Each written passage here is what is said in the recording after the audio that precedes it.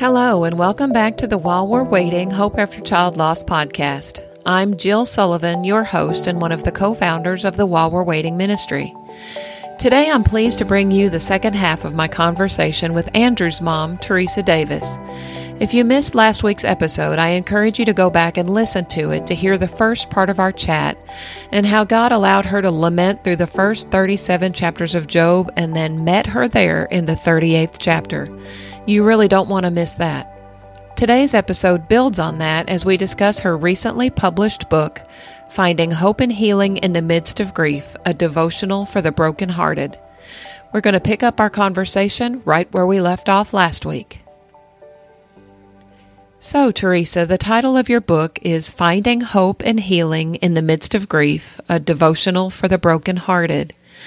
What made you decide to go with the devotional format when you first began thinking about writing a book? Well, that is a great question because, when I began my journey of questioning, I call it my spiritual journey, because the God that I knew before we lost Andrew is not the God that I know now. Right. I thought I knew God. I had taught His Word my whole life. I thought I knew Him. And one of the things I would say to God when I was angry, I'm like, who are you?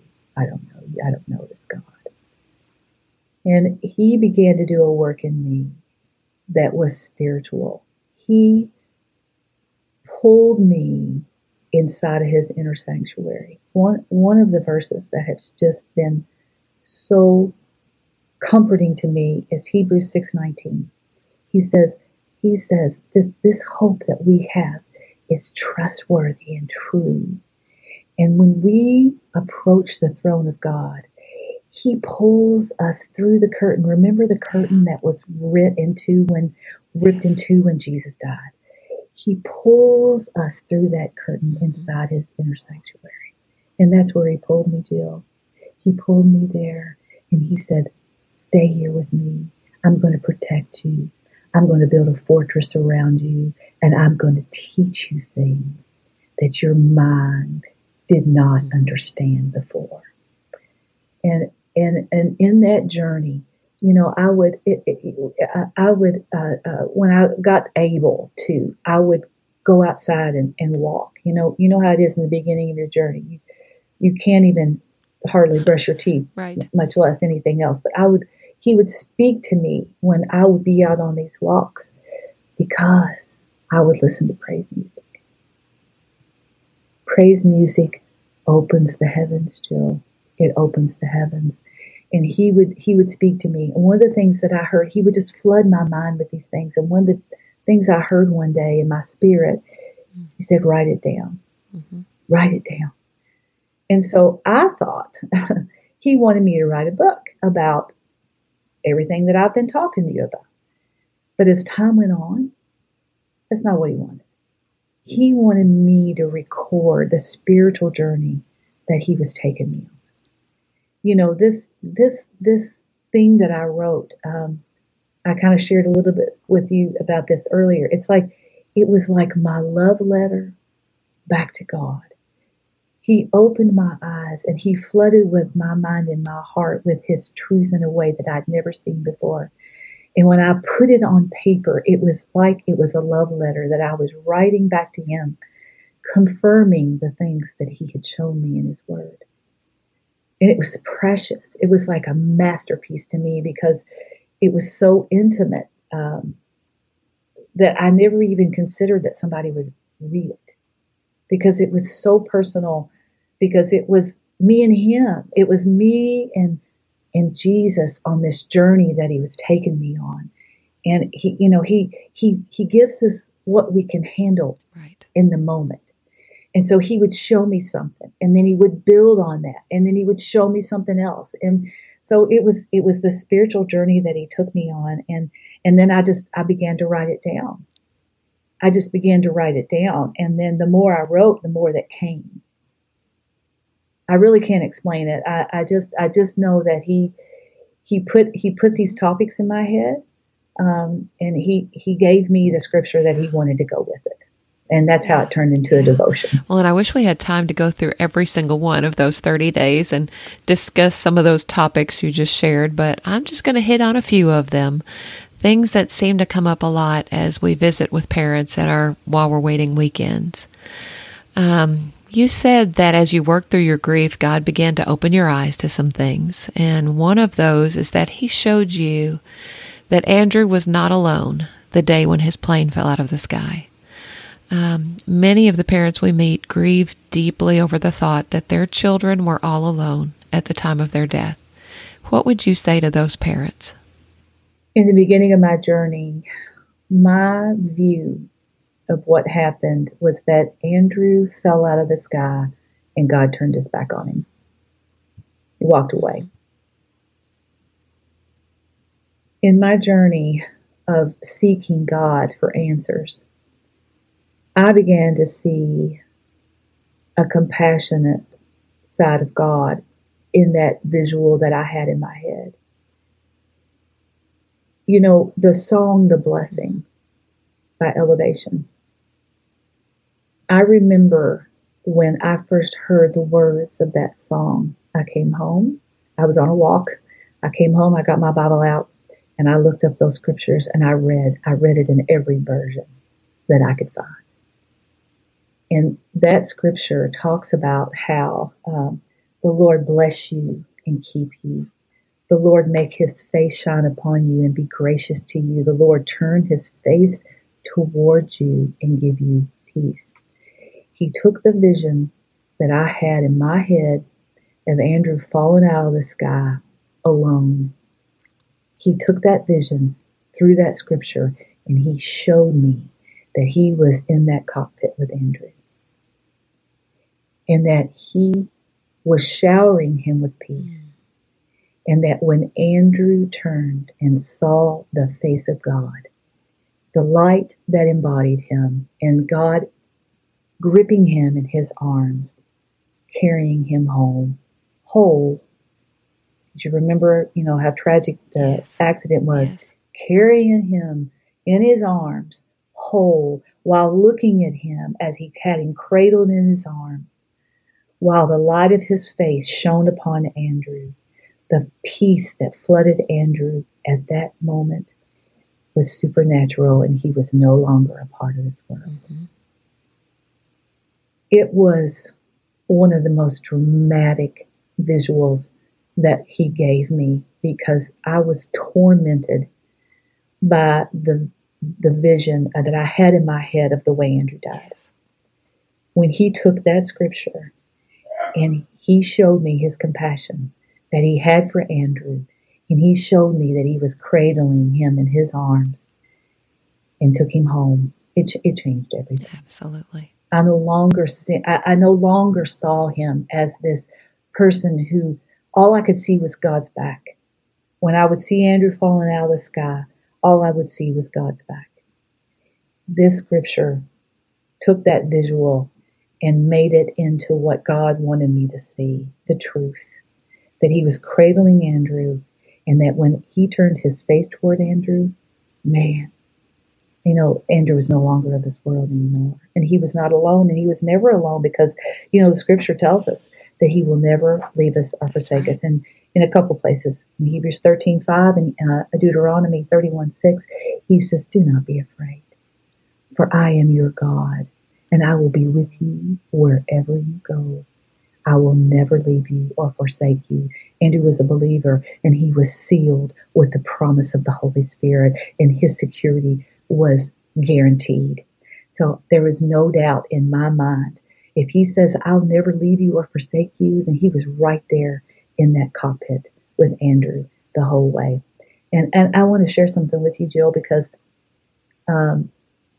we just recently got the CBR report. For those that don't know anything about aviation, a CBR report is a cockpit voice recorder.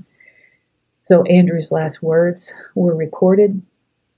That was just released a few months ago. And it was very painful. We couldn't hear his last words, but we read them. They won't allow us to hear them. but we read them. And one of the last things that Andrew said in the cockpit 6 seconds before his plane hit the ground was a Mayday call. Now, that's protocol for a pilot, but if you know you're going to die and you're falling out of the sky 10,000 feet a minute, and you have the wherewithal to give a Mayday call, and it wasn't a short Mayday call. He said the whole Mayday call, Mayday, Mayday, Mayday, 525 Echo Golf, is an emergency descent, unable to gain control of the aircraft. While the GPS in the plane was shouting, terrain, terrain, terrain. He knew he was going to die, yet he had the composure to do what he did.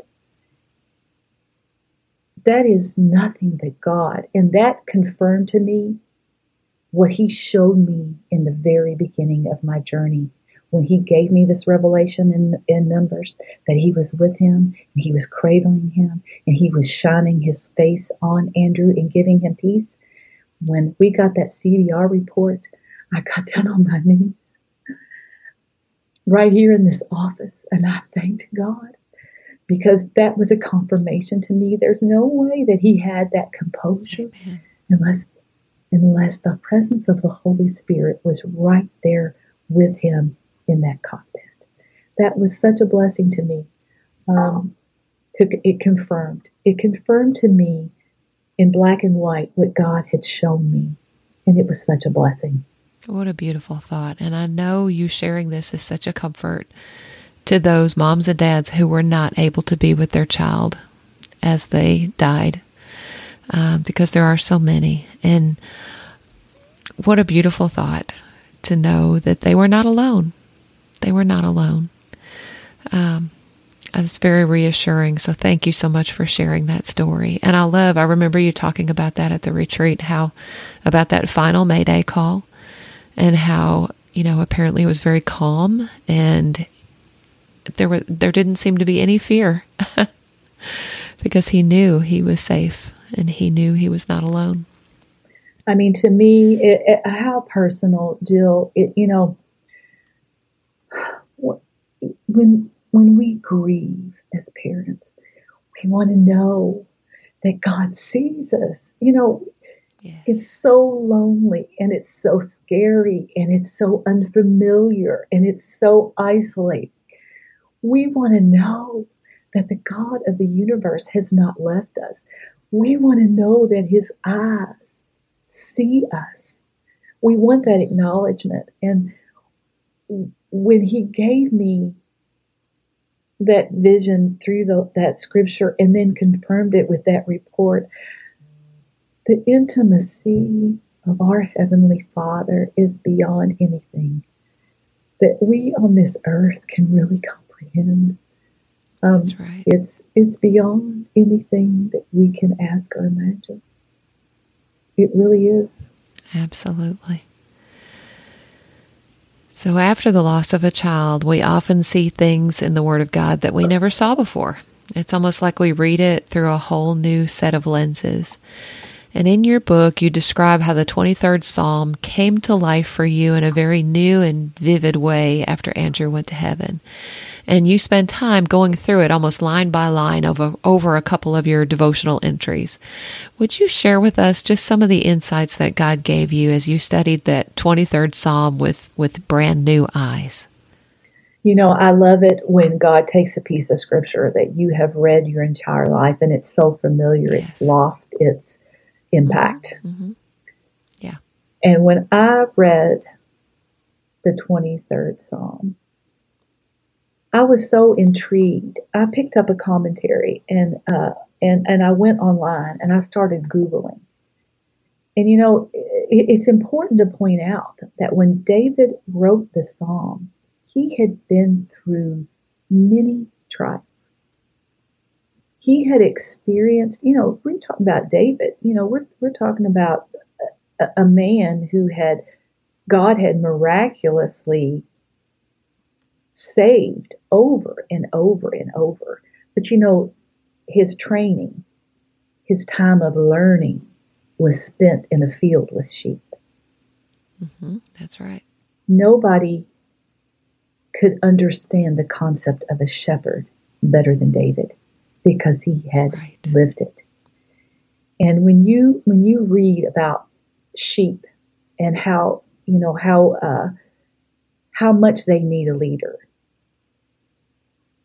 and how intimately a shepherd knows their sheep, they know the sound of each one. They often, it was when I was reading some commentaries, I remember hearing that, they have names. They'll name their sheep because they know them by their sound. They know them by their cry.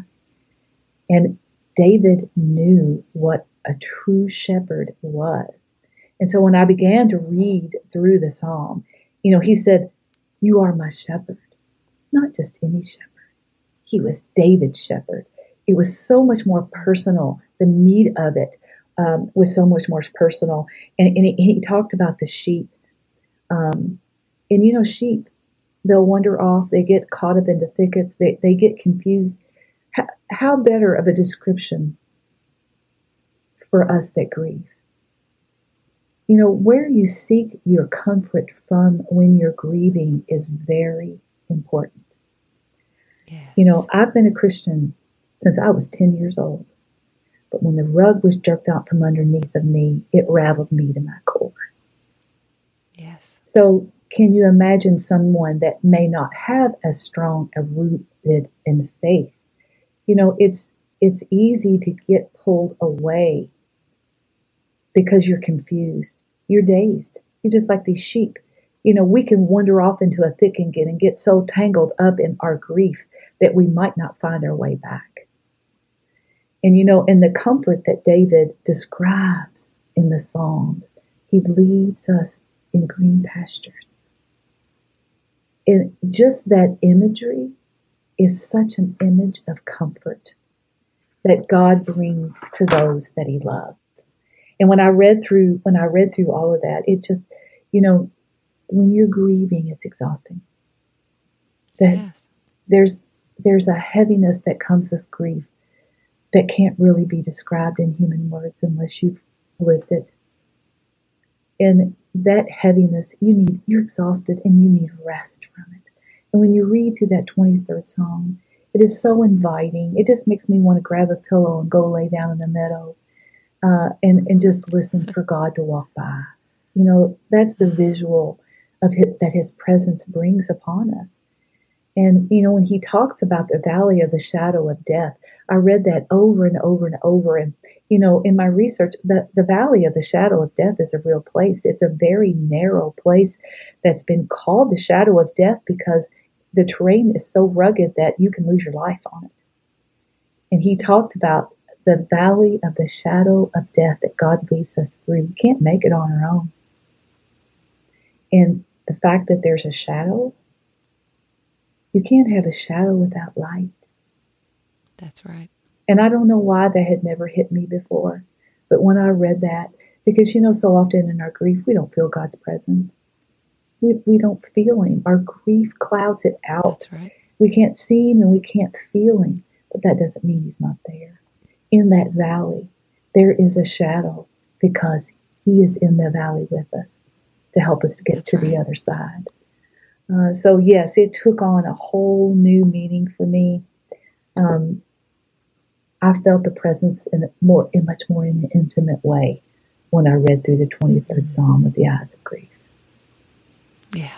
Yeah, it changes everything. Mm-hmm. It changes everything, that's for sure.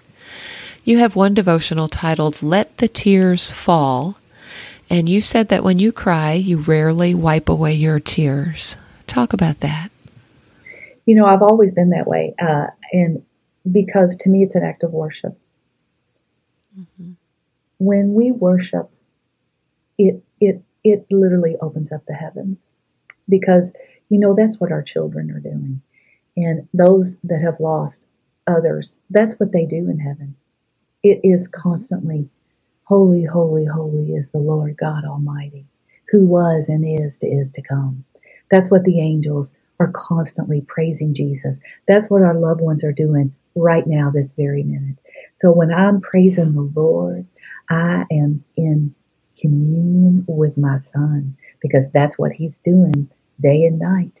And when I'm praising the Lord and the tears fall down my cheeks, to me it is an act of worship because God sees every tear that falls.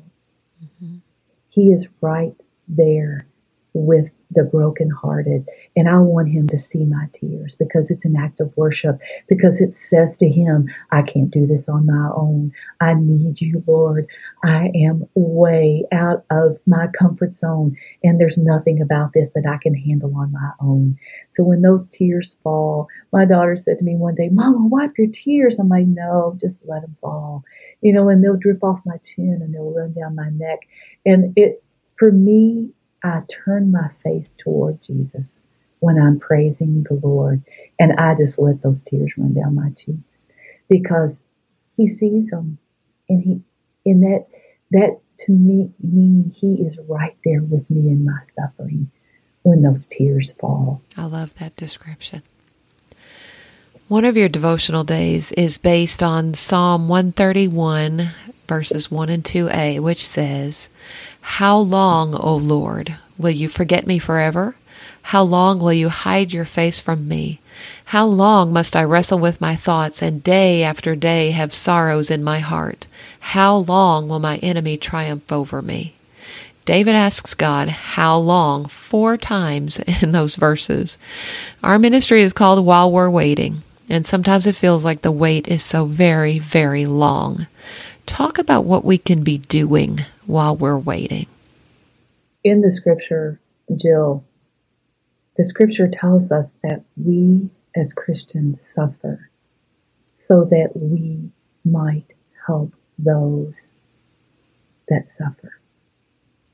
Mm-hmm. When we are grieving, it is very natural to turn inward. All of us do. It is survival mode.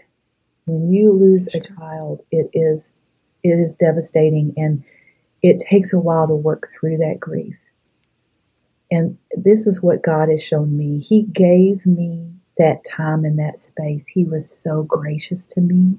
He allowed me 37 chapters of lamenting before he ever said a word to me that would say, it's time, Teresa. Mm-hmm. And in our suffering, we have been called to help those that suffer. When we're waiting, if we stay in the valley of the shadow of death, if we do not seek counsel, if we allow ourselves to stay in the valley, it prohibits us from God walking with us through the other side. While we are waiting, I believe that we are called to share what the Lord has shown us in our grief journeys, because God is intimate and very personal. So every one of us have different stories. Right. We all have different journeys. Where we were when our child died, where it took us, and where we are now. I believe in the waiting. God very much wants us to share what he has taught us along the way to help those. The Bible says, woe is the man who is by himself, because if he falls, there's no one to help him up. Right. And that's what we are called to do, Jill, as Christians. We are to walk alongside those in the waiting to help each other make the journey. We cannot do it alone. Community is where God wants us. And, I've often had people say, well, I need some time alone. And I get that, because I am not an extrovert. I'm an introvert. Mm-hmm. And I am recharged in time alone, mm-hmm. especially time alone with Jesus. So I'm not speaking of alleviating that, but I'm speaking about we are supposed to live out our suffering in community with one another, because otherwise who is going to help us? We need people to be Jesus to us in our suffering. There was such an outpouring of love I don't know where we would be without it had we not had the community support that we did. Our church body, that's why it's so important to be a part of a church body. Because in the waiting, Paul tells us, uh, you know what? If I die today while I am doing what God has called me to do, praise God, because I'm going to be in His presence. But if I'm still here tomorrow, I'm going to still be doing what you called me to do, and I'm still going to be bringing glory to your name. And That's right. that's to me is what we're called to do in the waiting. Exactly what While We Are Waiting ministry does. You're coming alongside of those people, and I've experienced being there with you guys. And I will tell you that it has been one of the most blessed experiences.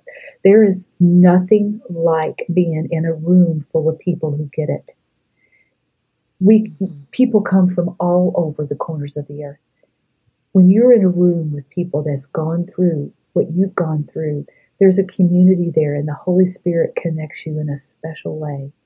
And I believe that we are called as Christians to encourage one another, especially all the more as we see the day approaching, because we can't do it by ourselves. We are not meant to walk this road alone. And I think because if you do walk it alone, it never ends. The journey seems like it is going to walk you to your death because you cannot endure it alone. That's right. We need each other. Yes, yes. And there's just something so special about when bereaved parents get together. The bond that forms is just incredible. And like you, I'm an introvert, but I can walk into a room of bereaved parents and feel right at home. And I think that's something that's really special. And I think that's a gift that God gives us, is people to walk alongside us in this journey. Mm-hmm. Yeah. When Hannah was going through her year-long cancer journey, our motto that we put, in everything that we did was God is good all the time. And you talk in one of your devotional entries about the refrain of a Lauren Daigle song that says, I can't stop thinking about your goodness. And you said you couldn't imagine how you would ever be able to speak the words, God is good again. How did you work through that?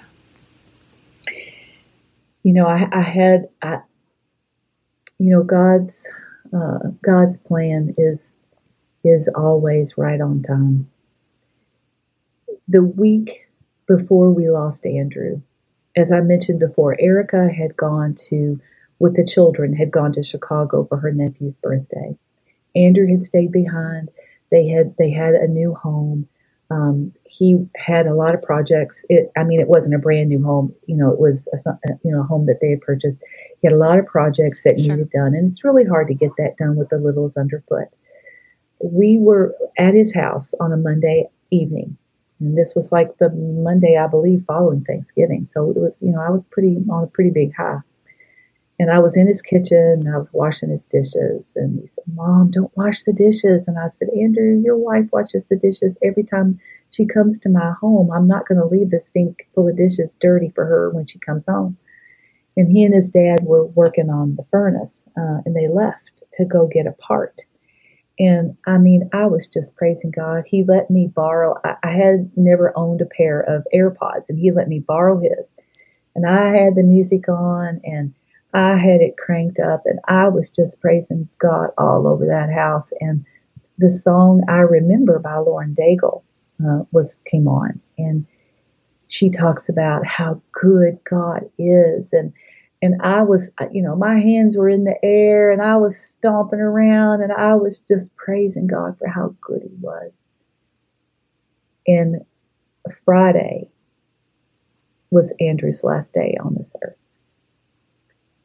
And I actually don't remember when God brought that to my remembrance, because He said to me, if I was good then, am I not good now? And it was an eye-opening experience for me, because somehow in my Christian walk, I had come to this belief that God was only good if I was good. And I don't know where I got that messed up, Jill. I don't know where I didn't intentionally take that in as a belief, but internally, I believed that God was good. When life was going good, God was good.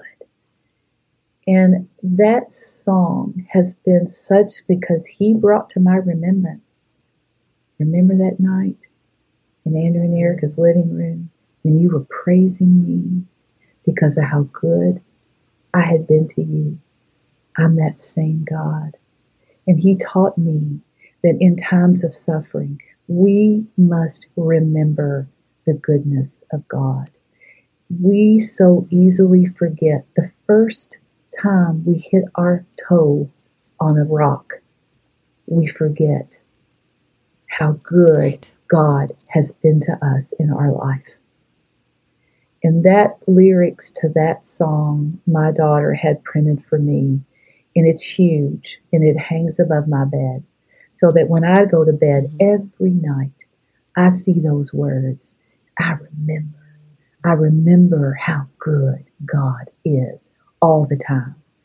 Even if I have tears streaming down my face, I can say, yes, God, you are good all the time. That's right. Even when it doesn't feel good, even when it doesn't look good, right. even when you can't see the good. Yeah. He is still good, and we have to remember. We can't forget. Amen.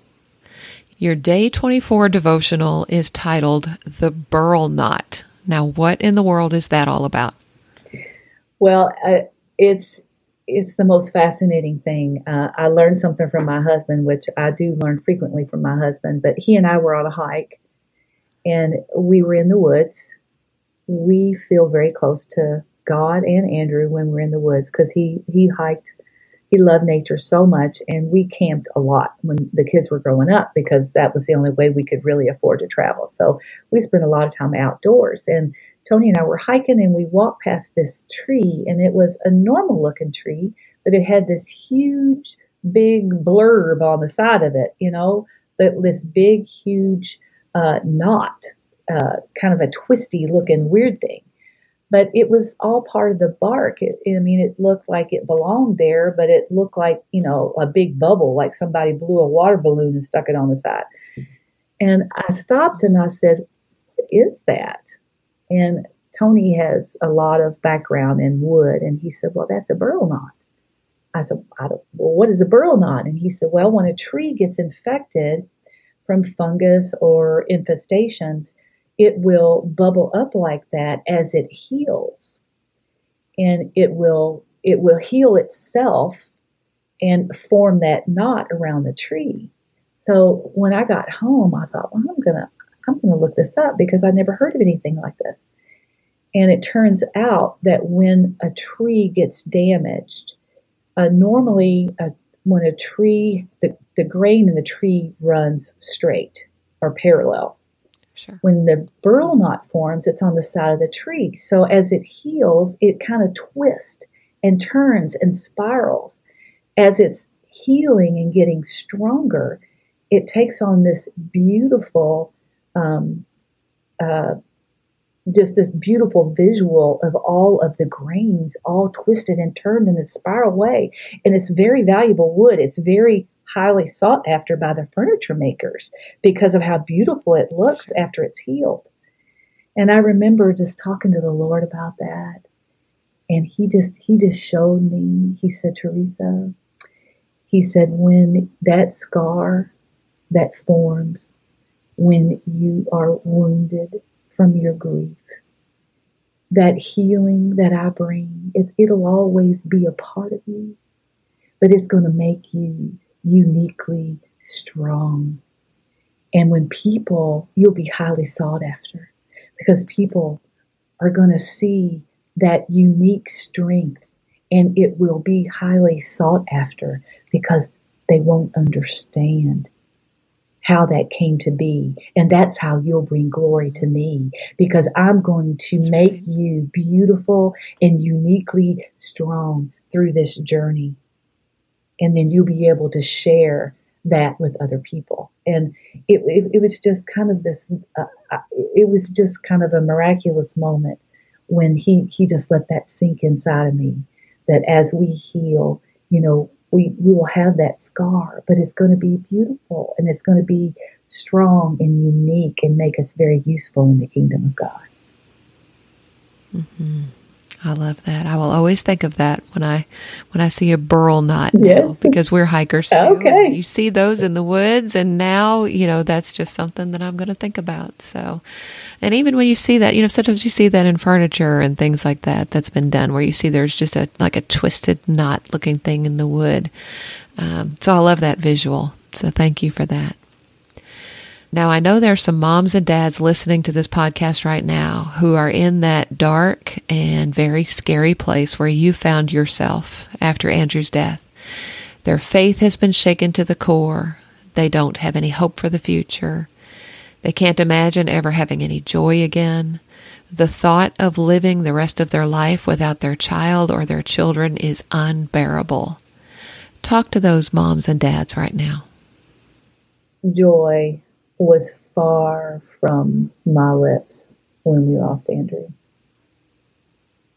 There wasn't even a vision of hope that I could feel that I would ever be in a place where I could feel that joy again. But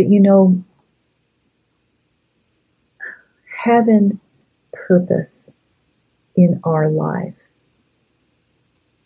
allows us to be in a place where we can seek God. And by that I mean, when Andrew died, when any of our children die, we still have a vision of them as a human, because that's who they were to us. They were human. Mm-hmm. They had flesh and blood, and they lived here with us. And so all of our memories are centered around them being human. So we tend to continue to think of them as human. One of the things that the Lord showed me, in Ecclesiastes, it tells us that dust returns to dust, but God retains the spirit. So that is what is sealed with a promise that our spirit will never die. This body that we have, it's going to go away. And when our children die, the body goes away, but their spirit lives on. For me, I had to get to a place to where I had to stop thinking of Andrew as a human. And you might think, well, I don't want to do that because all my memories are shaped around him as a human. And I get that. But Andrew is still alive. He's not dead. Mm-hmm. And that concept, the more the Lord showed me in Scripture what that meant, he no longer has a human body. He is spirit. He is still alive. He is with the Father. The Scripture says that the Spirit is retained by the Father. So he doesn't have a human mind anymore. He doesn't think in human ways anymore. He's not looking down on earth, looking down here and saying, oh, I'm missing this, I'm missing that. Our little Jack, he's 6, and he just started kindergarten. And his mom took him to school, and she made a little video, of him walking into the building. So my carnal side immediately thought, look what Andrew's missing. Of course, yeah. The Holy Spirit said to me, Andrew's not missing anything. Mm-hmm. Andrew doesn't have human thought. Andrew's not a human anymore. And he showed me right away, be thankful. That little boy is walking into kindergarten with his head held high, with confidence, ready to face a challenge. That's a blessing. Yes. He hasn't had his daddy for the last 2.5 years, but he walked into that building with confidence that, hey, I'm on a new adventure. He had no idea what was behind those doors. Because, with COVID, they wouldn't let her go in with him. Yeah. And so for me, that's the difference. I cannot continue to think about Andrew as as if he is still in a human body. Mm. Yes, I have my memories, and those are treasures to me, and my memories will go with me forever. But Andrew is no longer human. He is spirit. He doesn't have a human mind. He doesn't have human thoughts. And another thing I wanted to say on this point is, you're not going to wake up one day in your grief and say, "Oh, I'm full of joy today. I'm so happy." That's No, right. No. it doesn't. It doesn't happen that way. Mm-mm. But as you work through your grief, as we said earlier, where you seek help for your grief is monumental. You know, one scripture that it was very important to me, and I memorized this scripture long ago, but it's so pertinent. It says, "Find rest, O my soul, in God alone. My hope comes from him. He alone is my rock and my salvation." He alone is my rock and my salvation.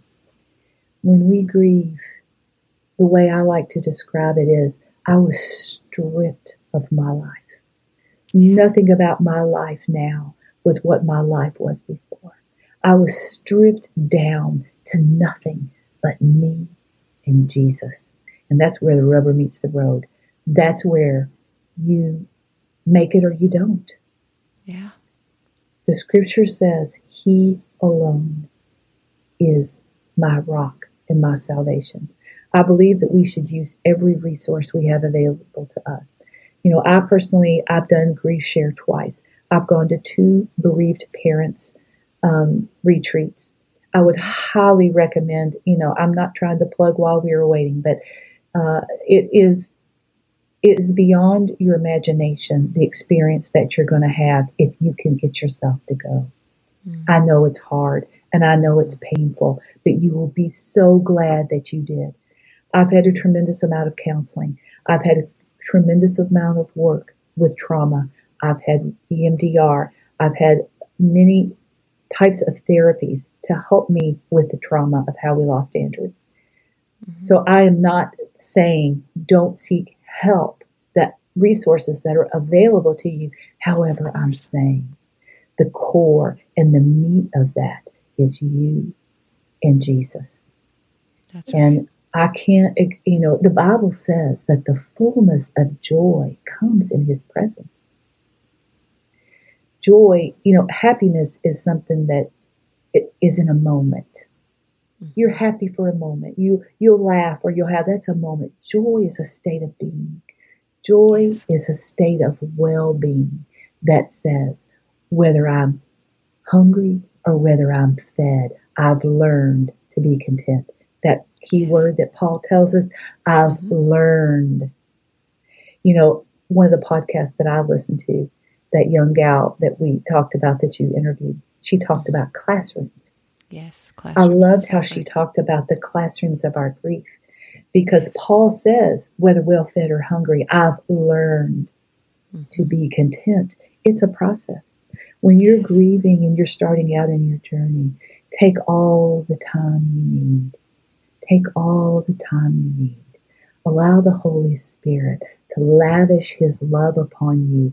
Allow people to feed into your life. Allow them to help you. Let your guard down. Be vulnerable. Allow people to love you. Spend time alone when you need it, but allow the love of Jesus to flood your life. Seek the help that you need. But the most important thing to do is to seek Jesus. His word is alive and full of everything we need. The scripture tells us you have everything you need. It's all right there. But it's not going to become a part of us until we actively make it a part of our life. And that's what I would say to grieving parents that think that you're not going to survive it. I get it. I did not. I thought I would die under the weight of it. I couldn't even breathe. I thought I would die under the weight of it. The key for me was to not look past today. One of the things that Andrew taught us while he was still with us is to live in the present. He was very good at it. I am not the type of person that can live in the present. I'm always thinking about the future. I'm a planner. I'm thinking about the next steps and the what ifs. And oh man, have I been stripped of that, Jill? His mercies are new every morning. He doesn't give us enough manna for tomorrow. That's right. I have learned to live today. I only have enough strength. When you're grieving, you are made keenly aware that you do not have enough strength, sometimes even for the next hour, That's much right. less the next day. Mm-hmm. Rest in that with the Holy Spirit. Spend time with Jesus, even if all you can do is listen to the Bible app. Mm-hmm. Spend time with Jesus. Eventually, you'll have a moment like I did where he'll make something jump off the page at you, and he'll take that and he'll nourish that in your spirit, and he'll mold that until it becomes a part of you. Mm-hmm. That's how we make it, Jill. Mm-hmm. We take his word and we make it a part of us. That's how he lives through us. That's the only way to make it through this journey. There is no other way. There is no other way. You're right. You're right. Thank you so much for that. What great, great advice. Your book also includes a couple of bonus devotionals, one that was written by your daughter Sarah and one by your daughter-in-law Erica, Andrew's wife. And I know those who read your book are going to be blessed by those as well. Would you like to make any comments about those particular devotionals? Yes, I would. I love those girls so much. Sarah, my daughter, and Erica, my daughter-in-law. One of the scriptures that the Lord gave me way before our grief journey ever began, it was a scripture that jumped off the page at me. It's 1 Peter 4:8 that says, above all else, love each other deeply. To finish the verse, it says, because love covers a multitude of sins. Mm-hmm. When this journey came, when death came knocking to our door, there are many people that have different grief situations. We don't have any children still at home that we had to help nourish through grief like you and many others.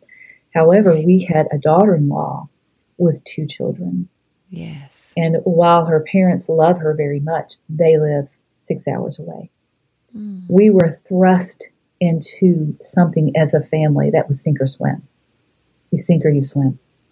Mm-hmm. We were faced with a journey. We were faced with a choice. You can isolate and make your grief above another, or you can, above all else, love each other deeply. Yes. And one of the greatest blessings of my grief journey is the way the Lord took that scripture and he made it a part of our lives, because you got a 28-year-old young woman who lost her husband, the love of her life. You have 2 children who no longer have a father. You have a grieving sister and grieving niece. My niece she was the oldest. She was very much aware. And then you've got a grieving mom and dad.